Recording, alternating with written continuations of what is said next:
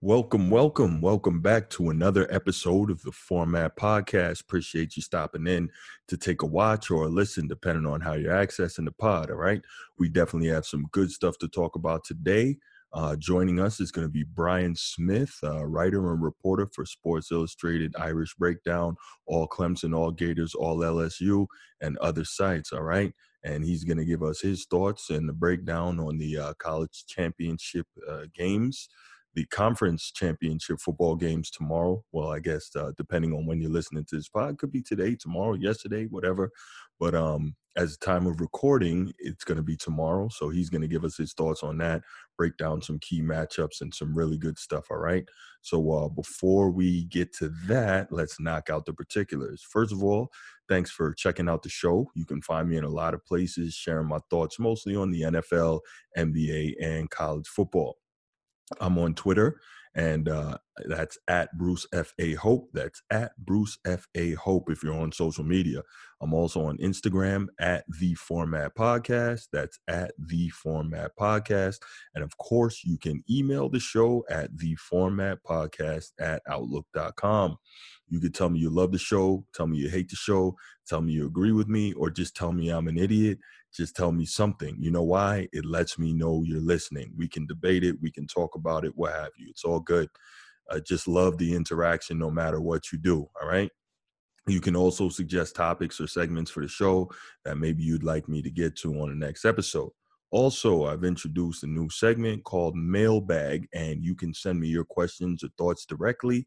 If you do that on social media, Twitter and IG, just give me your questions or your statements, comments, whatever, with the hashtag mailbag. That's hashtag mailbag. If you want to submit those via email, you can just put mailbag in all caps in the subject line. I'd love to hear from you, and I answer your questions or comments directly on the next episode. So get those in for me, and we'll definitely get the mailbag segment going, all right? If you're watching on YouTube, just head over to YouTube. First of all, thank you for that. If you're looking for the show on YouTube, head over to YouTube, type in The Format Podcast. It should be just about maybe the fourth or fifth result that comes up, but we'll be right there, okay? Once you do bring up the show, make sure you click the subscribe button in the lower right corner of your screen and click that bell so that you're notified whenever a new episode comes out, and you're always aware of when we bring you that new content. If you prefer the audio, just the audio, the podcast version of the show, that's fine.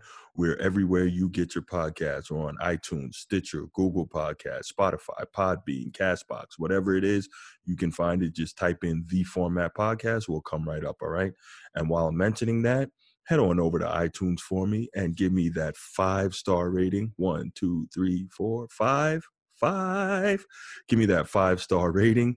You wouldn't believe how much it helps. It helps us rise up in the rankings and continue to bring you that great content. As my main man, G. Moody, says, the content to keep you content. I know he probably trademarked that. I didn't steal it, but it's a great line. Shout out G. Moody. Anyway, that's about it. And so get ready. We've got some really good college football talk today. Sit back, relax, and listen up to episode 85 of The Format.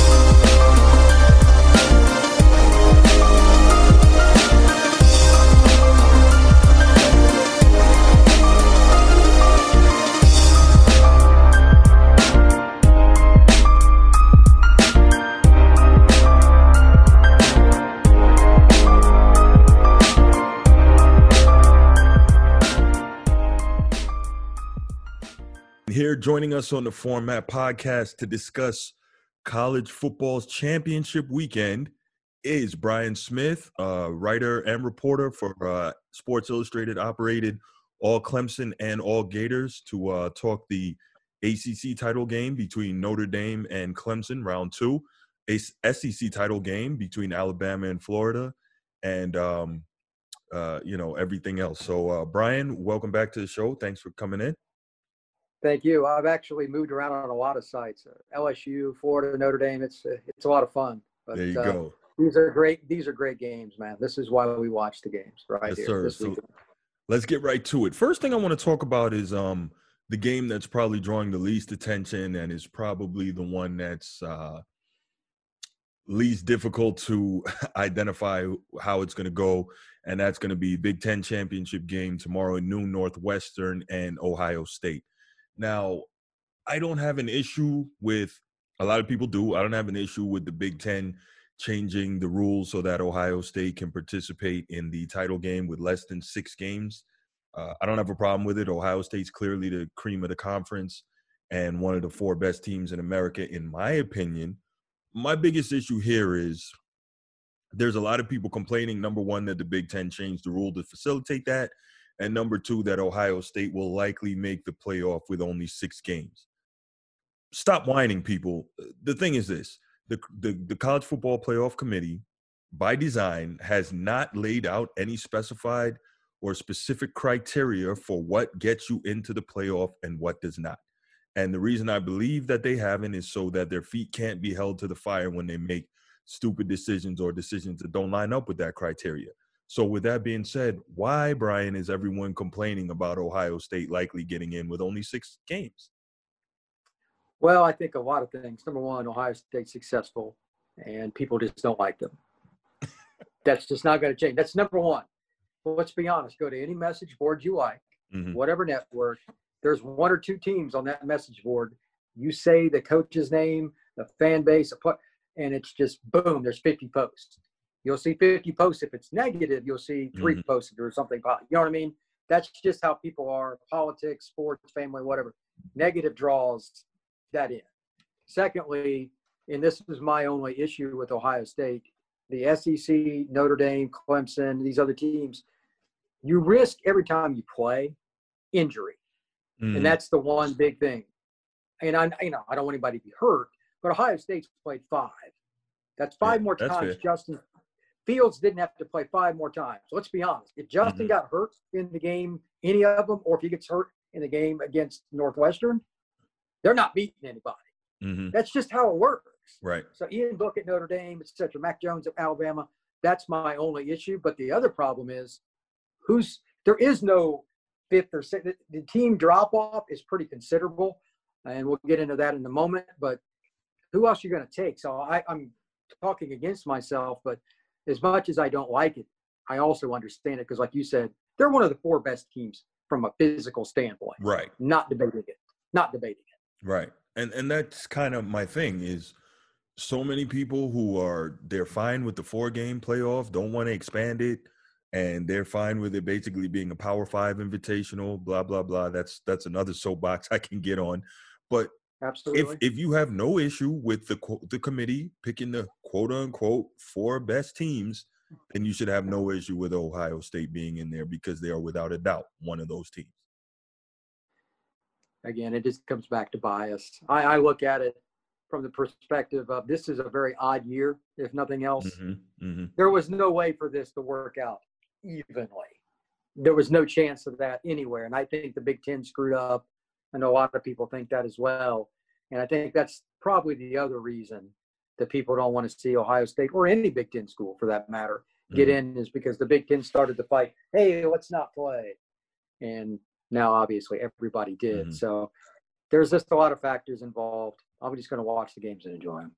Okay, so I think we kind of both are on the same page with who's going to be the Big Ten champion, but you still got to play the games. Any chance Northwestern does the unthinkable here tomorrow? The only thing is, and Urban Meyer touched on this on Fox, Northwestern's completely out-talented. I mean, it's not even it's just apples to oranges. But their defense, the way they're set up just naturally in the scheme they run, it's kind of an old school Penn State scheme.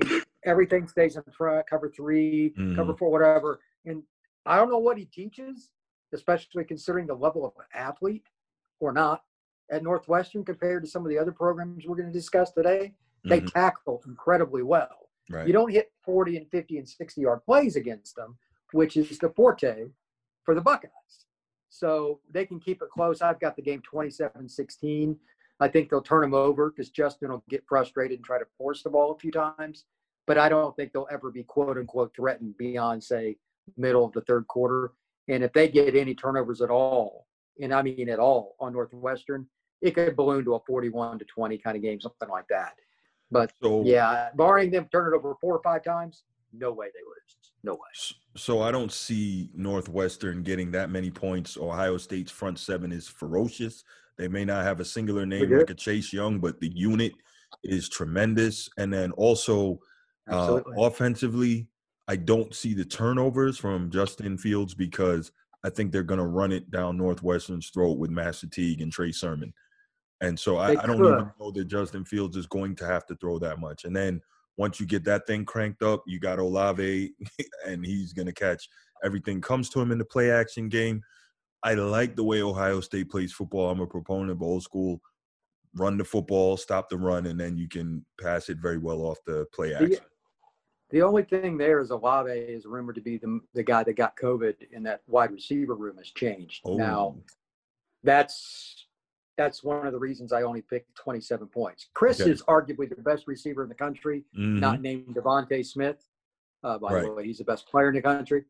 If he got it and 2 or 3 of the other guys are out, timing is everything with wide receiver quarterback play. Sure I don't care what level you're at. Then we've got a whole different ball game. So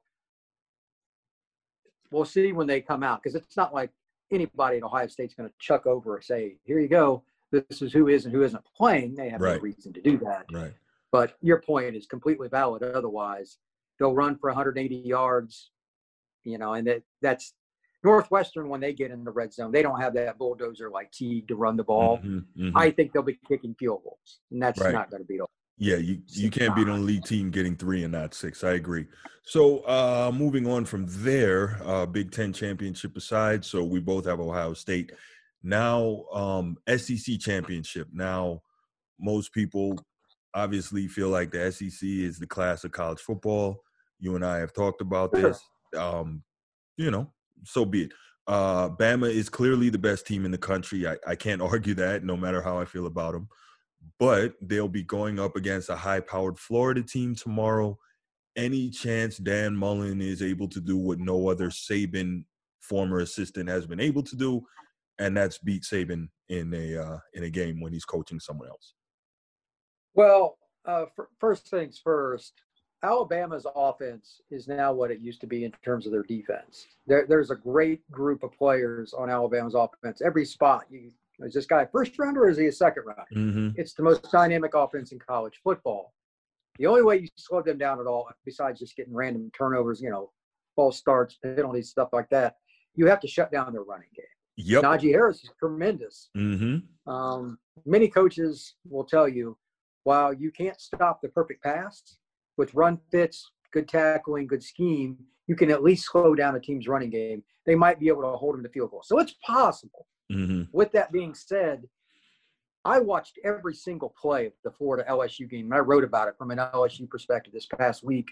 When we got to about 3-4 minutes left in the third quarter, I just done sections because I thought LSU was going to get blown out. Sections like, okay, well, this position played pretty well. These are things to build on. I had to stop everything I did and say, well, wait a minute. They're about to beat Florida at Florida with 50-some kids missing not 1, not 2, but their top 3 corners. How does that happen? So Florida's head was obviously not where it needed. And Dan Mullen did a terrible job. I was about to say, that's more let down no way around Florida than kind of. They were a 23-point favorite. Yeah. I mean, that's insane. You cannot be in that position. They flunked. The defense for Florida is not getting it done. They can pressure the quarterback pretty well, but they're going up against 2 first-round draft picks at offensive tackle at Alabama. Good luck. And then number 2, their secondary gives up too many big plays, despite having quite a bit of talent. Something is just not right. The fit, the scheme, I don't know. Their coordinator has a lot of experience, but I don't see them slowing them down very much. And unless something happens where Alabama literally has just implosion, which they have not shown all year, how do they not score upper 30s to low 40s at least? I mean, how? And that's just my opinion. But Florida didn't last week's effort. Why would anybody think otherwise? So here's the next I'm question. not taking it close. Offensively, can Florida keep up with them? We know that Florida's offense is explosive. Can they maybe keep up with Alabama? And in the event they can control the run game, Mac Jones, are we sure that he can beat you without the running game? Oh no, we haven't had any right. evidence either way. You've got a right. great point. So that's what I would be doing, is trying to sell out to stop Najee Harris and that run game and make him prove that he can beat you over the top. Now, we know how good Devontae Smith is. You brought up that name. He's ridiculous. He is a, legitimate Heisman contender, but if it's just Mac Jones, can they get it done? John Mechie is the player that you need to worry about. He averages 18 yards a catch. Mm-hmm. Is he better than Devontae? No. He averages more yards. Right. Why? He's always single covered. I was just about to say, defenses are rolling coverage. 95% of the teams in college football, he's your best receiver. Right. He was their third until Waddle got hurt. That's ridiculous. So that's the problem. How do you stop them when they don't have one, not two? Every single guy is capable of at least having a cup of coffee in the NFL if there's skill spots on offense. Mm-hmm. I mean, they could have a backup quarterback and be a top 10 team. That's how much offensive skill talent they have. Right. Your point is still valid. How does Mac do if it's, say, they've got to grind out the clock, they're up 34-31 with 2 minutes to go, and he's got to make a 3rd and 7 completion? Hey, man, you still got to make the pass. Mm-hmm. That's the only thing. You've got to score. My problem with Florida getting into that spot is their run game is pedestrian at best. Going into last week's game, they didn't have a running back with 500 yards. At Florida, really? That's pretty bad. Their offensive line can pass block, but run blocking is very poor. And so you're probably if not you're going to a 3rd and 8 against Alabama, well, that's not going to work. Yeah, you can't. The Pitts is going to be back this week. That's the one thing. Okay. And he's the best tight end I've seen maybe ever as a receiver. As an all-around player, no. But as a receiver in the flex, he's 6'6", 245 and runs like a freaking receiver. He's ridiculous. Nobody can guard him one-on-one. So I talked to Zach Goodall about that. Just as a quick aside before we move on, I talked to Zach Goodall about that because I did hear his partner on the Locked On Gators podcast say the same thing, that he saw Pitts as maybe the best tight end he's ever seen in college. And me being a Notre Dame guy, I'm like, we've pumped out some great ones at the tight end position, not even naming those guys. Sure. Then you go down to Miami, you got your Jeremy Shockey's or Greg Olson's, or even you go to Oklahoma, you got your Jermaine Gresham. So I'm like, let's maybe not. I just don't know if he can block. I'm just talking about as the receiving part. Mm-hmm. As a receiving tight end, there's nobody I've seen anything like him because they use him like a receiver. It's just at 6'6", legitimately, who do you put on it? Right. I don't know. It's just ridiculous. This could be my bias coming through, but I don't know. I remember Kyle Rudolph being a deadly receiver at the tight end position. Oh, yeah. With Brady Quinn. So he did. But anyway. Yeah, they had different guys. But it's just interesting how it flows in different directions. So I hope that Florida can find some semblance of an early running game, because you have to reduce possessions, not only score, but reduce possessions from Alabama. You're not going to just beat the bejesus out of them up front. Let's be realistic. Both tackles, again, first-round picks. How do you get to the quarterback? Usually you beat guys off the edge. They're not going to do that. They're going to have to play good run defense and then run the ball themselves a little better than normal. In their screen game, the short passes for Kyle Trask, that's something they've been tremendous with. If they're the backs well, extension of the running game, we've all heard it. They do it well. But unless they pop one or two of those, and Kadarius Toney, by the way, the best player in college football statistically by Pro Football Focus at making guys miss. He needs – I mean, everybody in the stadium knows Kadarius is going to get the ball. It's not a newsflash. He is a stud. Ironically, he is from Alabama, which this game will mean a lot to Kadarius Toney. If he does not have a big game, Gators have this much of a shot. 0. That's their guy. And everybody knows it, but nobody can cover him one-on-one either. Kyle's accurate. So 3rd and 4, they're going to Toney. Question defensively. When you're looking at trying to beat Bama, if you're Florida's defensive coordinator, do you say, and I know you have to worry about Devontae Smith, but do you think that you really just go all out and start sending crazy blitzes from spots that Saban isn't thinking of? I mean, you got to do something because, as you said, the O-line has 2 bookend offensive tackles, so getting to him with 4 is probably not going to work. What do you see there in terms of maybe some exotic blitz packages? I think they'll run some of that stuff. I mean, Todd Grantham is a very good coordinator from an X and O's perspective, historically speaking.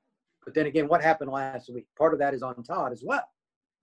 They're going to have to do some things. Now, the offensive coordinator for Bama is Sarkisian. Obviously, he was at Washington and USC, got in trouble with drinking, got thrown out of there. But he's a tremendous coach. You're not going to throw anything at Steve that he hasn't seen. The question is, how well does Mac handle it, even if he's getting the ball off? Does he do a good job of taking hits? Grantham and the Gators did a better job than anybody this year, not surprisingly, of getting to the quarterback. That's what his system does. But again, they're used to being able to rush 4 and do that. And they'll blitz a little bit. I don't think you can just consistently blitz and put Devontae one-on-one, because if there's one thing Mac Jones does, it's throw the rainbow deep ball. And nobody's going to outrun Devontae consistently. Right. So you're going to have to really do some things. And, I'm not trying to get technical. I expect to see a lot of fire zone, drop a D in, bring a say. I mean, like you said, exotic. Yeah. Because what do you have to lose? You're not going to play man defense and take Devontae. I mean, that's just ignorant. So you have to do some of that stuff. And Todd's capable. It'll be a great chess match. This is, I don't know if you watched any of the games, but ESPN did a few games this year where they put the camera up top on one of the alternate channels. If I could watch any game this year with that, it'd be this game, to see what the second – a normal TV shot, you don't see the secondary. And that's everything in this game, and that's unfortunate for fans. The wide lens, seeing what the safeties are doing, is the most important thing in this game. And unfortunately, unless they do a vertical view a lot, you're not going to see it, because if they're not moving a bunch, pre-snap and post-snap, keeping post-snap, Matt Jones will throw for 400 yards. He will smoke them. You cannot give him a pre-snap look, play after play, and keep it that way, or it's going to be 1st and 10, 1st and 10, 1st and 10, and the scoreboard will catch on fire from them scoring. He's too accurate, and John Mechie was their 3rd receiver he's going to play in the NFL. How hard is it at that point? That's how much talent they have. And you can make the argument they also have the best running back in college football. So I like Alabama because of that. And I like Alabama as well. I don't think that Florida is going to be able to beat them. But let's look at this game now from a college football playoff perspective. Now, obviously, Alabama is number 1. We both think they'll win. They'll remain number 1. Okay, that's fine. If they lose, number 1, how far do you think they drop? And what does that do to the rest of the college football playoff field? Well, 2 things. Number 1, they wouldn't go any lower than number 4, but there's a chance they may not go lower than 3. If Notre Dame beats Clemson or what, depending on how the score goes, either way, they may not go lower than 3. The respect that Alabama gets from the media, the committee, et cetera, is deserved. It's hard to say. But, like, if Notre Dame moves up to 1 and Ohio State, like we both predict wins, maybe they go there and A&M goes to 4. I have no idea. But can you imagine them being lower than the team they smoked? Alabama's not going to be lower than A&M. They beat the crap out of them. They did. Right. So I don't know. I would imagine 3. Even if Clemson beats Notre Dame, you just replace Notre Dame with Clemson, and they, I don't see how they're going to really go any lower than that. But at the same time, this is the college football committee. Right. Well, I tell you what, if you're I'm using Notre rational. Dame, right. If you're Notre Dame, and we'll get to them in a second, you better be careful and have in the back of your mind that if you lose this game to Clemson, and I'm a buried lead here, I do have Clemson winning it close, because it's just that hard to beat a team that good twice in the same season. But if you lose to Clemson, you got to have it in the back of your mind that, okay, now we've got to deal with Bama in the semifinal. So that may be more incentive for Notre Dame to go out there and play the game of their life again to try and beat Clemson. That's understandable. But absolutely. You want to avoid them as long as possible. Yes, you do. So with that said, let's get to it. ACC championship game. Notre Dame and Clemson, the rematch of the best game of the year, and Notre Dame, and this is not me being biased, this is a fact, with that win over Clemson when Clemson was number 1 and Notre Dame was number 4, that's the best win of this college football season.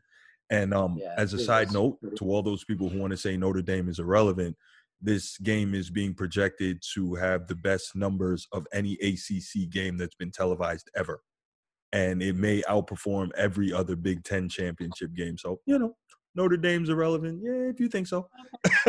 But where are you on this ACC championship game? Obviously, Mike Jones, James Skalski, a number of other defensive starters are back for Clemson. Of course, the big name, Trevor Lawrence, the starting quarterback, who's presumably number 1 pick in the draft. I'd take Justin Fields. That's me. That's a story for another day. But all these guys are going to be back. Notre Dame has a heck of a task on its hands. Where are you with this game? 2 things. Number one, like you, I think your point is very good. Really hard to beat a good team twice, especially you're playing them just over a month apart. It's kind of weird, to be honest. And it's not even out of the realm. I doubt the committee would do this because it'd be they could technically play again. I thought about that. I mean, I thought about that, yeah. I mean, it's just the way the numbers work out. But it is, but I don't know if Clemson with 2 losses to the same team still gets in. That would be iffy, even though they're probably still one of the best 4 teams in the country. You probably could still make that argument. There's no way you're going to tell me A&M or even Florida is better than Clemson. You're not. We're going. If Notre Dame beat Clemson, they drop to 4. Notre Dame goes to 1. That's possible. Alabama only goes to 3. Or Notre Dame and Alabama, it's Alabama would have to get beat by Florida. That's right. Which is very unlikely, but otherwise, it could happen. But the key here is the following: Notre Dame completely shut down Clemson's running game. Like we were talking about Florida against Alabama, Notre Dame destroyed Clemson up front. Unlike Alabama, Clemson's interior offensive line, we're not talking about the tackles. They got the one kid from Ohio, that junior, who I expect to leave after this year. Very good football player. They don't run the ball inside very much because, quite frankly, those guys have underperformed. There's no way around it. And Notre Dame's D tackles ate them for lunch. They averaged 1 yard per carry when Travis had the ball. Travis Etienne. Yep. That is not on Travis because he's an NFL player. That is on the offensive line. That position has to play better, but it's not like Notre Dame's players changed. So why would I assume that it's really going to be any different? Number 2, even if you do have Trevor Lawrence, who's absolutely incredible, and I love watching him play. If you're in 3rd and 5, 3rd and 6 all day, life is not fun. Notre Dame is historically good since 2017 of not giving plays over the top. The couple of games they did were against Clemson and against North Carolina. What was the key in that? Tariq Bracy was the guy getting smoked. He's out of the lineup now. He's been replaced. When he came out of the game against North Carolina, the Tar Heels scored touchdowns in their first 2 drives. They scored 3 more points the rest of the game. That's the team that just put up 700-plus yards of offense against Miami. Notre Dame's defense is legit. You could make the argument they're the best all-around defense in the country. Conservatively, they're top 5 from a balanced standpoint. They're not the deepest team, but especially in the secondary. But the guys that play make plays. Clarence Lewis is the freshman, for those of you that don't know. Wasn't super highly recruited, really, but he was a long kid, very athletic, played at a smaller program, Modern Day in New Jersey. He's been their savior at corner. How often do you see a freshman be a savior at corner? It doesn't happen hardly anywhere. But he's been that guy. And then their front 7 gets after it. They can rush 4, move guys around, do a few different things and get pressure. If they consistently do a good job, I don't expect them to hold Travis to 1 yard to carry again. But if they're in 3rd and 5 and longer, Clemson's in trouble.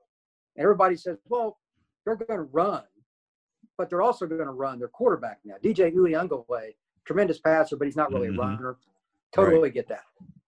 Travis is going to get some help because Trevor Lawrence has some wheels. If Notre Dame can slow him down, because he does a tremendous job knowing when to pull or when not to pull with the readout. He's tremendous at it because he's a big 6'6" white kid. A lot of people don't give him credit. He can scoot, and he knows what to do. He's great in the red zone. I'll be interested to see what cat and mouse game they use with Jeremiah Owusu-Koramoah and him. They're going to spy him in some capacity. They're not going to do it every play. When do you do it? That was my Again, question coming up. you got to mix. You got to mix it. You can't right. do anything consistent against him, or he will annihilate you. Right, and that was my question in terms of what you thought Notre Dame would be able to do in terms of spying Trevor Lawrence in the They'll run do game. it with two or three different guys. Okay, Absolutely. because Owusu-Koramoah was all over the field. He was in the backfield a lot in terms of going after ETN. He was rushing the passer. He got that. Right. He broke up that pitch and took it in. And with a guy like Lawrence, who, as you mentioned, is much more mobile than Uiagalelei. Oh, absolutely. They're not going to be able to be quite as aggressive. You go up the field, then, as Shannon Sharp likes to say, he'll jump out the window on you and he'll be gone. You know, and it takes him 2 or 3 strides at 6'6" to get going and open up those legs. So I'm curious to see what type of adjustments Clark Lee is going to be able to make in terms of dealing with his mobility and his ability, as you said, to to pull it on that read option and take off. The key there is how and when. Jeremiah is the only linebacker in college football. And he is a linebacker. I know they call it a hybrid spot or whatever.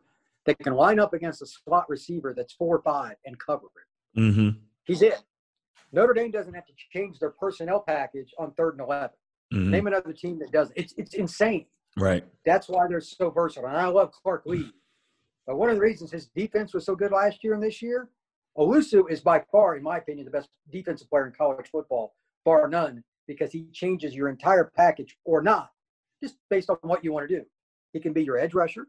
Mm-hmm. He can be your slot corner at 6'1", 215, and be a linebacker that's a headhunter. And he can also be a guy, they'll move him to like an inside kind of position, weak side linebacker, and he's dominant anywhere he goes. Right. I've never seen a guy like that at Notre Dame that was that versatile. Jalen Smith, I thought, was as good or better. But he played one spot. Mm-hmm. This guy literally plays all over the place, and he does it very, very well. Right. It's not fun playing against those guys because when they're in one spot, you can run away, you can do double. When he's in the slot, maybe he blitzes, maybe he covers man, maybe he plays up. They do a tremendous job just naturally of doing that. That allows who I think will be the spy more often, and that's Drew White, the middle linebacker inside the tackle box. Drew is very good. He's not going to dominate in pass coverage. He gets his hand on the ball here and there. Right. But if Trevor runs, he's going to feel it, if you know what I mean. Yeah. How much do they want to run it? Here's a little stat for you. They've only run him, and I know he hasn't played as many games this year, but they've only run him about half as much this year as they did last year. I'm sure part of it is off the record, and they'll never admit to it. It's because of the draft. They don't want him getting hit. And I don't blame him and or them. But at the same time, in this kind of game, you play Notre Dame, Alabama, Ohio State, somebody like that, you better have the gloves off. Right. Because 3rd down and 3, DJ was good, but you got to throw it. But Trevor, he can run. Is he willing to really take a bang on these shoulders? That's the question. Because if he's not, they're going to struggle to run the ball. And he's not going to just throw the ball all over the place, especially, again, Clarence Lewis, very important player in this game. If they're not getting beat deep and they got to hit short passes, we'll see different kind of game because Notre Dame will give you 5 yards all day and make you kick field goal. That's just what their defense does. Right.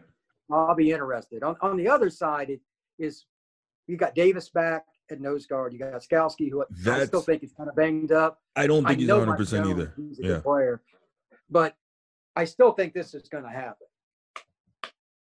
I still think they're going to come right at them, and they're going to play action. I mean, Notre Dame's offense has grown even since the Clemson game. It's kind of a weird transformation. Javon McKinley has become a real threat down the field. Yeah, he's becoming one of the bigger downfield threats in college football. Yeah. If you'd have told me that after the Louisville game, I would have said seek help, drug therapy, something like that, because that's ridiculous. Right. But, I mean, seriously, you hit it. He's all of a sudden not only getting down the field and making plays, he's making those contested catches that just suck the life out of you if you're a defensive team. I mean, it's nothing worse than have a guy take the ball off your head. And he's done that multiple times, and he did it against Clemson.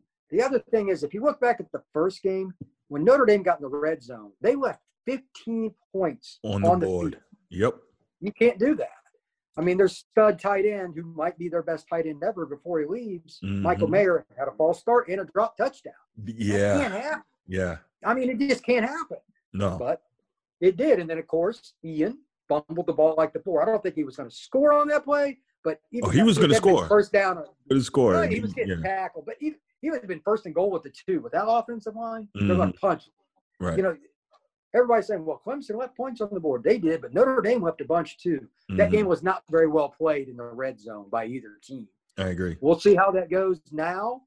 But Notre Dame's offense, I also think they may not have to score as much in the red zone. Some 40-yard to 30-yard type shots and or screenplays. Different guys can make plays for you. Who's it going to be? I don't know. But Notre Dame's going to come up with something. Avery Davis might be another one. They find different ways to get guys in the screen game, et cetera. Tommy Rees is a good coordinator.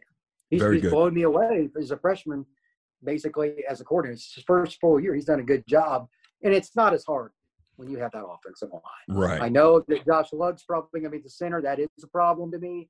I don't think he's a fit at center, but he's still 6'6", 6'7", 320 pounds or whatever. He's not a lot of fun to go up against and bang heads either. I'll be curious to see what games Clemson runs right at Josh, because that's what they always do. They try to do things in the A-gap. That's their business. They make it happen. And now they've got an NFL-level nose guard back who did not play in game number 1. Davis, he's a really good player. Tyler Davis, he's a great player.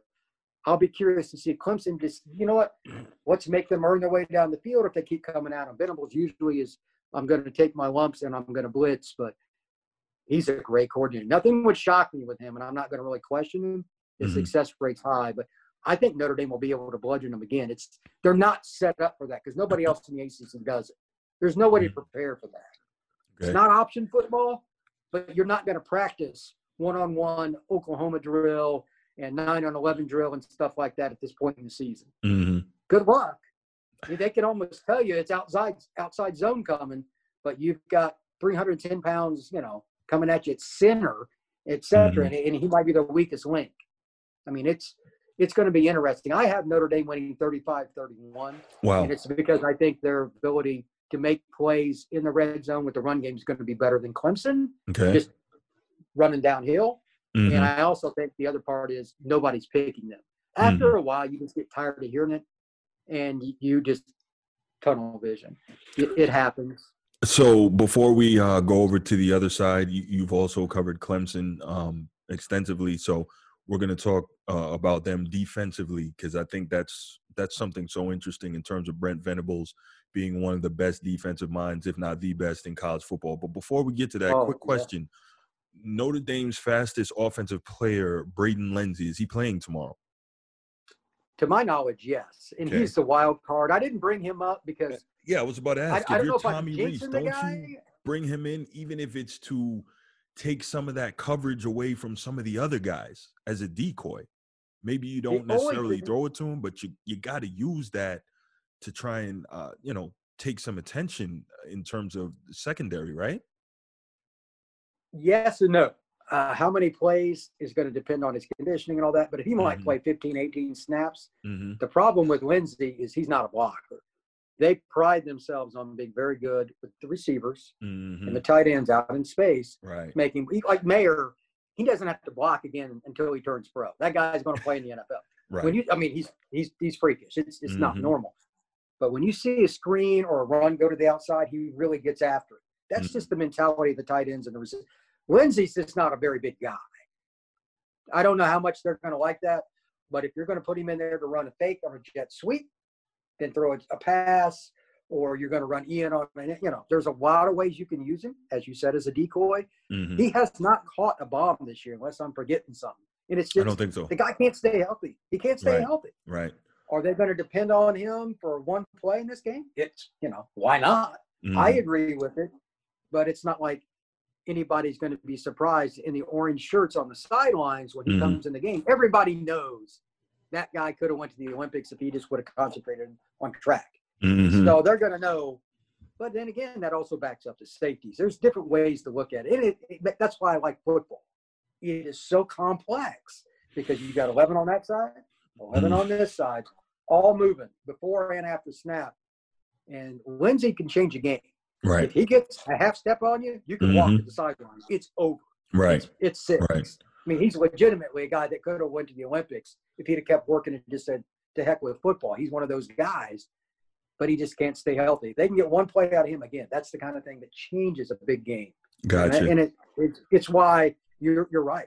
They have to at least look at it, whether or not it comes to fruition. Mm-hmm. That's why you watch the game. Okay, so let's talk quickly. Let's talk quickly about what type of adjustments you see from Brent Venables. He's not going to do the same thing. As we mentioned, he's got some of his key defensive cogs back. What do you see from him, and how do you see that affecting what Tommy Rees is going to do from the offensive side for Notre Dame? I think Venables will use a couple of different types of blitzes. He'll do some more corner blitzes from the boundary, but I also think that Mike Jones, the linebacker, the kind of their rover, if you will, he's a kid that I knew when he was at IMG, good kid. He's a guy I expect to see come hard, and he's a super, super high energy, get after it guy. You can get under his skin pretty easy. I imagine some of the Notre Dame O linemen will try to talk trash to him because you can get in his head. But that's the key. They're going to use overload blitz. I don't know if they'll do both sides, but Mike will be a big part of it. If you see Clemson line up, pay particular attention to number 6. Very talented.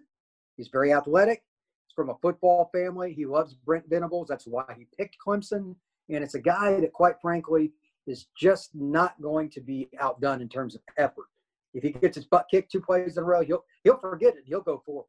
He's a guy Venables can count on. He's perfect for Clemson's scheme. Mm-hmm. He's a lot like Jeremiah Owusu-Koramoah. He's good in space. He can cover. But I expect to see him attack downhill a lot. They didn't have him, and his replacement wasn't anywhere near as good as him. Notre Dame took advantage in the last game. Mm-hmm. No question. Overload blitz. Safety linebacker off the edge. How does Notre Dame adjust? If you don't, that's where those turnovers can happen. Are you looking for Clemson middle linebacker James Skalski, who is the quarterback of the defense for the Tigers? Are you looking for him to do a lot of spying on Ian Book, who really hurt them with his legs in the first game? That's possible. I don't know how they'll use him because I'm not convinced he's even remotely healthy. If you remember back to the Virginia Tech game he played in the first series and then he left, and at halftime they took his pads off. They're not going to tell anybody anything. Right. But he missed like 4 games. I mean, he had a serious injury. I think it was a groin injury or whatever it was. It was elongated play, for like a month. Guys that are nuts about football, like James Skalski, don't sit out very often. Mm-hmm. So I wonder, A, what kind of condition he's in. His cardio is not going to be very good.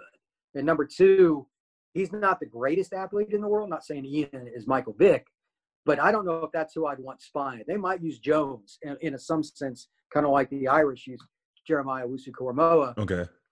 Because I don't think he's going to match up very well with him. And they might bring the safety in the box. And again, as you noted, Venables is tremendous at bringing guys down and moving pieces. And his players respond well to it. He may be a part of that, but I doubt he's the only guy. They'll switch that up. Jones will be a key part, but I look for the safeties for Clemson to be a part of it as well. Okay, great. So why don't you give us your pick again, final score, and who you think is going to win this game? I like the Irish 35-31 over Clemson.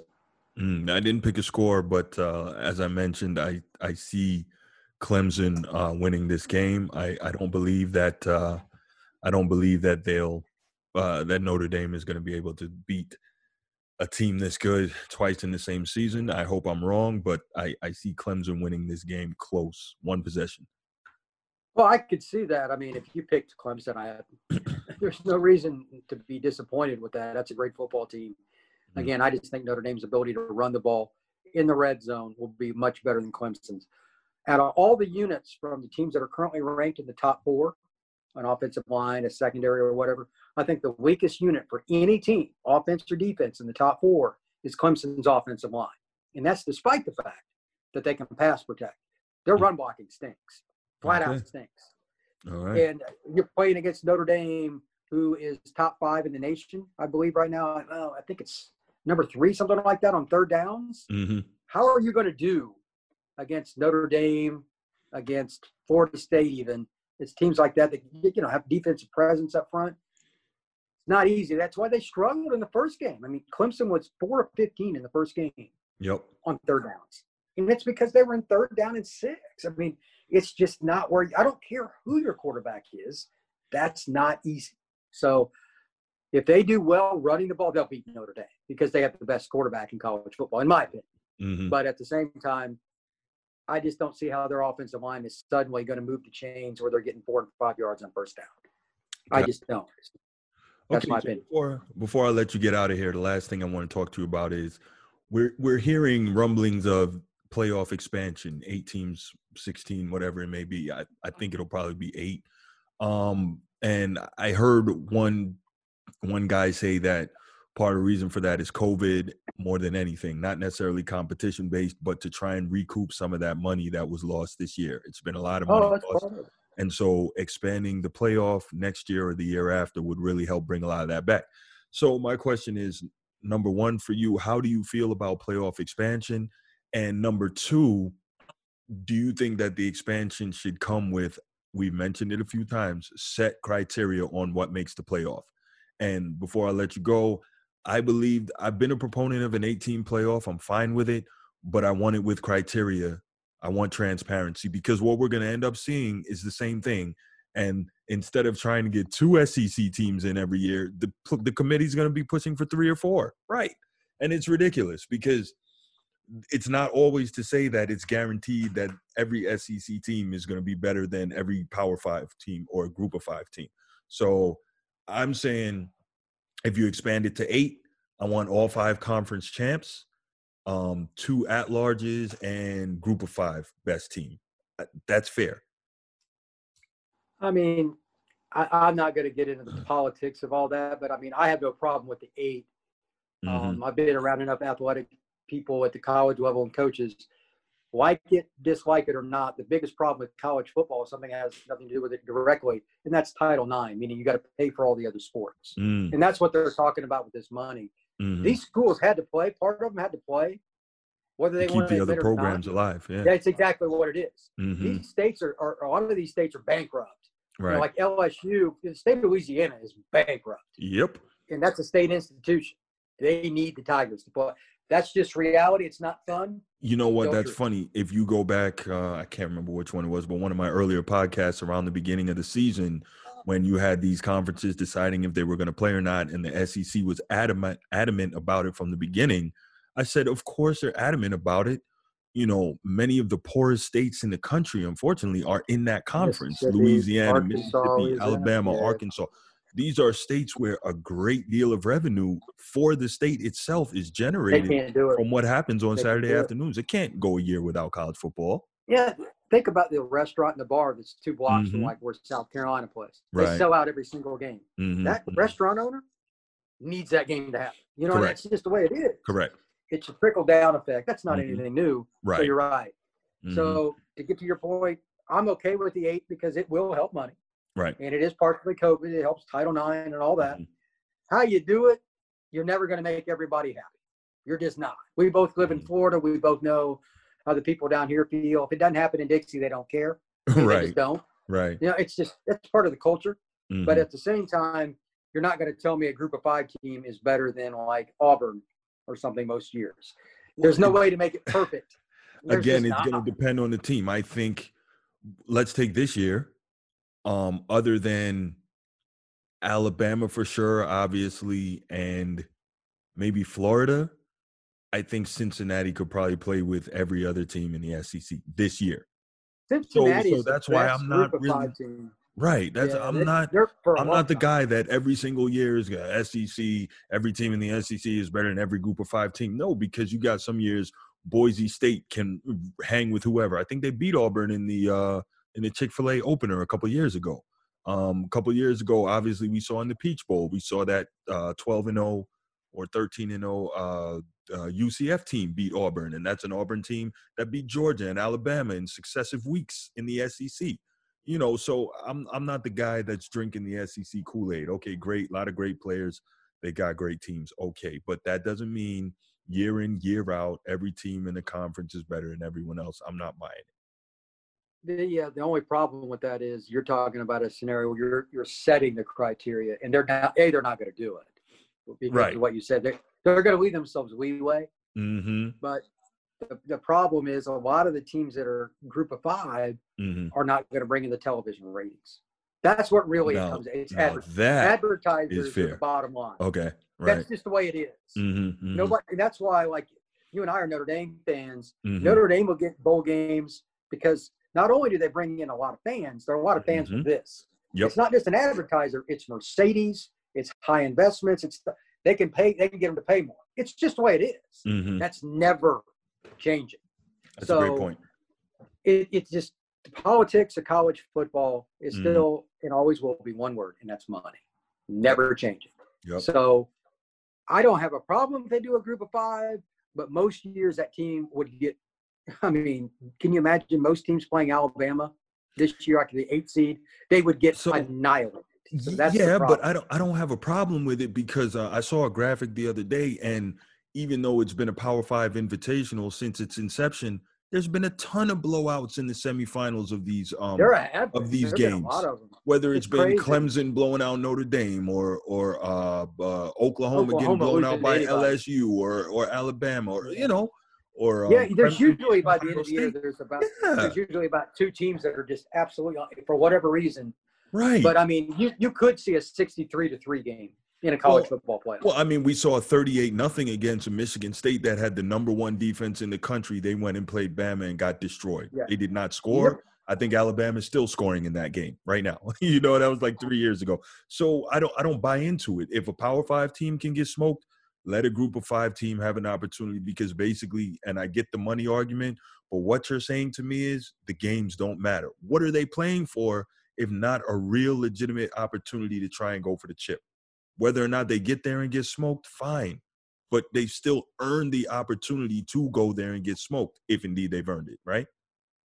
Well, that's fine. I mean, it's just you're never going to convince certain fans of that. And again, even though that's all legitimate, you're talking football, I'm talking money, and that's how the decisions are made. Right. So I think there's about a 1% chance there's a group of 5 guaranteed. That's just my opinion because they won't bring in the same revenue from the advertisers. They just won't. Fair enough. Well, I'm going to let you go on that, Brian. Again, great football talk. Always love to bring you in and talk college football, man. I appreciate it. Before you go, why don't you tell the folks where they can find you? Absolutely. You can find me on Twitter at FBScout_Florida. That's on Twitter at FBScout_Florida. I write for several of the sites on Sports Illustrated, SI All-American, All Gators, different ones. But with recruiting going on right now, I'm doing a lot of backstory stuff or trying to help sites. And this was a very busy week. It was interesting with COVID and everything with signing day. So that's going to be a lot of fun to see. It's still unfolding. Some of these kids never visited places and they're signing letters of intent. So welcome to 2020. Yep. Well, thank you so much, Brian. Safe and happy holidays to you and yours.